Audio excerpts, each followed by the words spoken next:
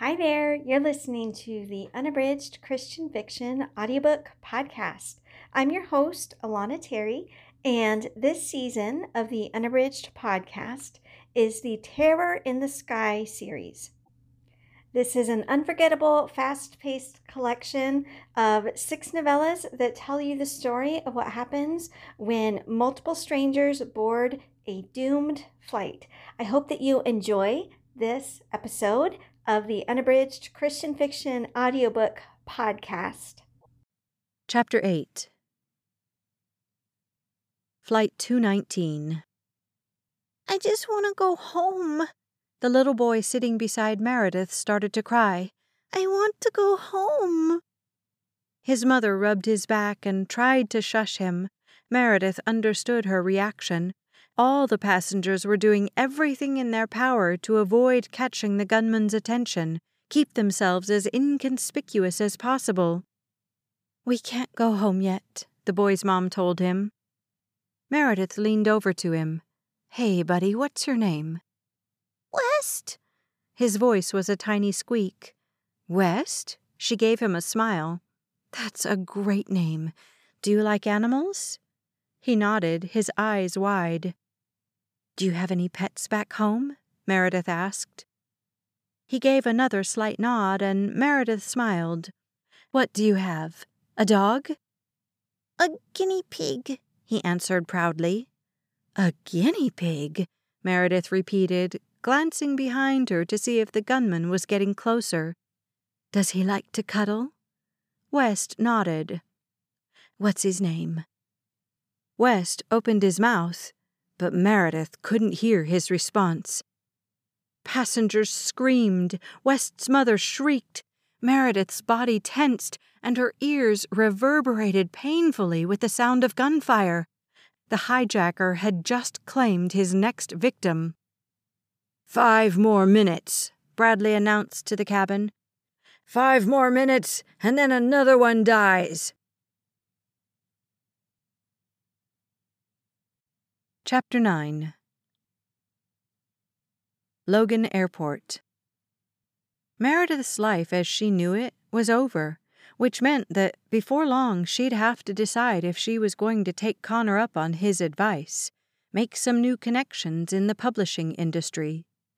Right now, she couldn't imagine doing anything other than writing, teaching, proclaiming God's word to women around the world. But was that door shut to her forever? On her best day, Meredith would give herself some kind of pep talk, remind herself that there were many women creating online presences for themselves without a 6-figure publishing deal backing them up. She could learn the ropes, take her writing and her inspiration and her videos, and go indie. Maybe now was the time. Maybe this was God's way of moving Meredith forward. So why did it feel like such a setback? Yesterday's meeting was a shock, and yet not altogether a surprise. Still, she hadn't expected to lose her entire career in a single day. The final strike came a few weeks ago when Meredith brought up her memoir as a personal prayer request at the start of one of the weekly online board meetings. "I'm writing about my experience of sexual assault in the church, and it's bringing up some difficult memories. I'd love your prayers." Her request was met with silence until the chairman finally stated, "I thought you were doing that Bible study on Esther." Meredith tried not to let her exasperation show. "Yes, I'm also working on my Esther study on the side, and the final manuscript is still on target to be finalized in this spring." "Well, I think you should focus on that."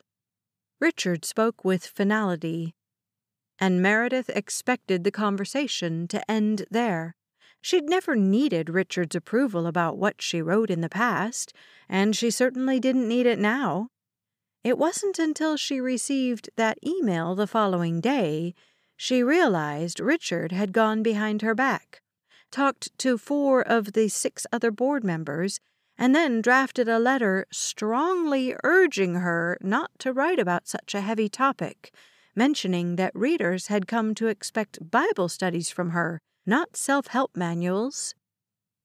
It wasn't until Meredith asked her assistant Angie to scour all the Living Grace bylaws when she realized that, yes, technically, the board could vote to decide if one of her books should be published or not, even though her contracts had always been signed under her own name and were distinctive from her work with Living Grace. She should have seen then the turn that the board was taking against her. But she still thought of herself as the leader of Living Grace, the ministry she'd started in her studio apartment with nothing but a desktop and a dial-up modem. "Well, look who it is!" A familiar voice interrupted Meredith's thoughts. "I had a feeling God would bring us together again." Meredith glanced over. It was Grandma Lucy, smiling up at her in genuine pleasure. "Did you find out about your flight?" she asked. "The Grand Rapids airport is closed. I'm on my way to the ticket counter to see if I can get on a different one." Grandma Lucy smiled. "Well, if you don't mind a quick detour to Detroit, that's the plane they put me on. Flight 219. Still on schedule to take off on time. Maybe I'll see you on board." Meredith smiled. "Maybe you will." Chapter 10. Flight 219. Meredith was glad for her position in the front of the plane, glad that so far the violence had all taken place toward the rear. In the seat next to her, West was still clinging to his mother, but at least he didn't seem so panicked anymore. In fact, most of the passengers appeared to be suffering from a combined sense of shock and resignation.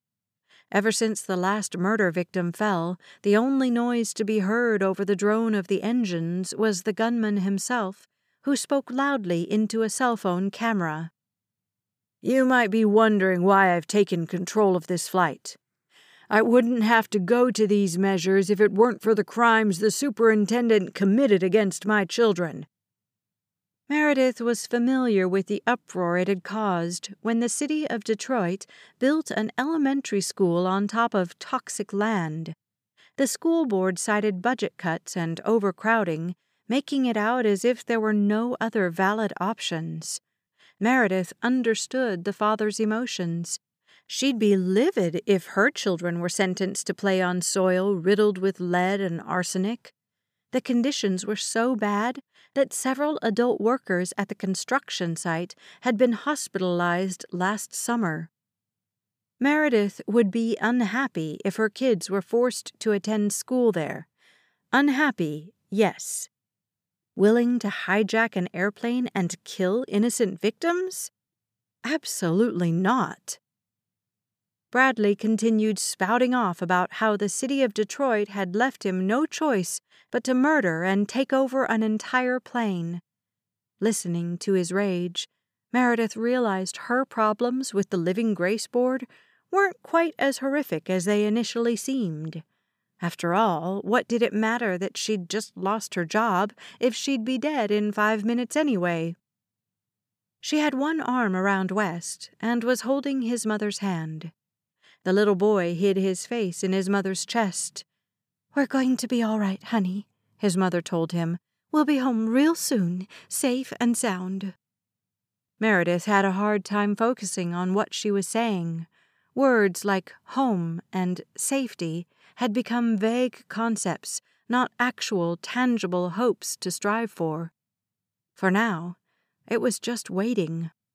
Waiting for Bradley to finish his speech, hoping that when his timer went off again, she wouldn't be the next one he chose to kill. Chapter 11. Logan Airport. "Can I help the next customer in line, please?"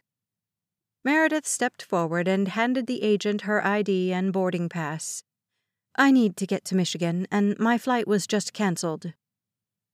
The man clicked a few buttons on his keyboard and frowned. Click, click, click. "Looks like all flights are postponed to Grand Rapids due to the snowstorm." "I understand that. I was hoping you could book me to some other airport nearby." Click, click, click.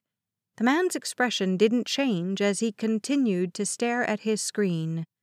After a minute of typing, he finally said, "There's a flight headed to Chicago. Is that close enough?" "Chicago? I guess if that's all there is," Meredith answered. The cost of a rental car and a tank of gas was probably comparable to the expenses involved in spending another night at a hotel here. The agent frowned. "Looks like that flight's full." Meredith tried not to let her impatience show. "When's the next flight to Chicago leave?" she asked. "Let me check." Click, click, click. "There's a flight to Chicago taking off in an hour and a half, but it's departing from Terminal E." "That's fine, I'll take it." Click, click, click. "Unfortunately, that flight's full too." Meredith was ready to get home however she got there, and then avoid traveling for at least the rest of the winter. "Forget Chicago," she finally said. "What flights do you have heading to Michigan?" "Michigan?" he asked as if he'd never heard of the state before. "Michigan," Meredith repeated dryly. Click, click, click. "There's a flight to Detroit that still has one seat available." "I'll take it." She just hoped he'd book it for her before another passenger grabbed it. Click, click, click. "Would an aisle seat be okay?" "An aisle seat would be fine," she answered hurriedly. He pressed a few more buttons, printed up a boarding pass, and handed it to her. "Here you go, your one-way ticket on Flight 219, headed to Detroit." Chapter 12. "The people of Detroit have failed our children," Bradley was saying. He still hadn't put his gun away, and Meredith felt her body inching as far away from him as possible whenever he passed her in his relentless pacing up and down the aisle. "If the superintendent and his board of crooks had actually done their jobs instead of selling out our kids to the lowest bidder, I wouldn't be forced to do any of this." Meredith had already decided that if the gun pointed in her direction, she'd use her body to shield little West and his mother. Far better to lose her own life than sit by and watch a helpless child die. The resolve gave her a new burst of courage, a sense of control, however imaginary. "Until the superintendent of the Detroit school systems or the governor of Michigan himself calls me on my personal cell," Bradley raged on, "one hostage will continue to die every 5 minutes. You have my word, and I promise you I always keep my word." The threat sent a chill racing up Meredith's spine, but she'd already determined not to give way to fear. She had to be strong, had to give West and his mother a sense of courage. In this situation, it was the least she could do. Not much, but it was something. Bradley pulled out his phone, looked at one of the cameras pointing straight at him, and announced, 30 more seconds." Chapter 13. Logan Airport. "Flight 219 headed to Detroit will begin boarding in 15 minutes. Meredith sat back in her chair. A young mother traveling with her son was asking the counter agent for an update on their seats. Her concerned tone made Meredith thankful to have her boarding pass in hand. Rerouting through Detroit would add a few extra hours to her day, but at least she'd spend tonight in her own home. Never had her own bed and her own pillow sounded so inviting. Meredith's seat was toward the very front of the plane, meaning that she'd be one of the last called on to board. She decided to use that extra time efficiently. It was all fine and good to wallow in self-pity for short bursts of time, but then she had to be proactive and positive. She pulled out one of the notebooks she always traveled with, turned to the first new page, and wrote on the top, "Things I can do after Living Grace Ministries." She proceeded to stare at the journal for several minutes. When the blank page proved too intimidating, she decided to give herself a little more structure. She divided the page into 3 columns and wrote Ministry, Career, and Totally Frivolous. The frivolous category was the easiest to fill. For years, Meredith had told herself she'd take music lessons. Soon, her column was spilling over with ideas like hiring a piano teacher, finding a singing tutor, even starting up ballroom dance classes and joining a gym. For a minute, she tried to decide if she wanted to add travel to her list, but she was starting to enjoy the thought of staying home for a while. Maybe she could even get herself a pet. The other 2 columns proved more difficult to fill in. For almost half of her life, ministry and career had been one and the same thing to her, and she wanted to keep it that way if possible. But what did she know how to do other than writing and speaking? And how could she do either now? Always practical, Meredith realized the bills had to get paid. She didn't live extravagantly, but she'd need a job to put food on the table, not to mention those music and dance lessons she was hoping to dive into now that she had so much extra time on her hands. Maybe there was a church or a nonprofit nearby she could work with. Grand Rapids was full of Christian publishing companies and colleges, and with her old friend Connor willing to help her make new connections.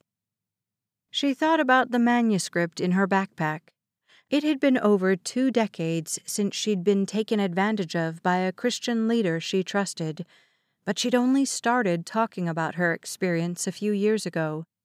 In that time, she'd realized how many other women around the world shared similar trauma, often at the hands of pastors and youth leaders. And just as horrific as the abuse itself was how eager churches were to cover up sin to avoid a scandal. She stared at the blank columns on the page, tried to decide if she could see her career going in a vastly different direction. Decided that change wasn't always such a bad thing. Start a ministry for victims of sexual abuse. Since she couldn't decide whether it fit best under the column for ministry or career, she wrote it down in both. And, for the first time that day, she smiled.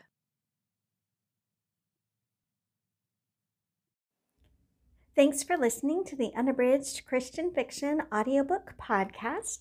This has been the Terror in the Skies series written by me, Alana Terry, and narrated by Becky Dowdy. If you want to listen to or read this entire series without interruptions, you can look for the Terror in the Skies series by Alana Terry wherever you shop for ebooks, paperbacks, or audiobooks.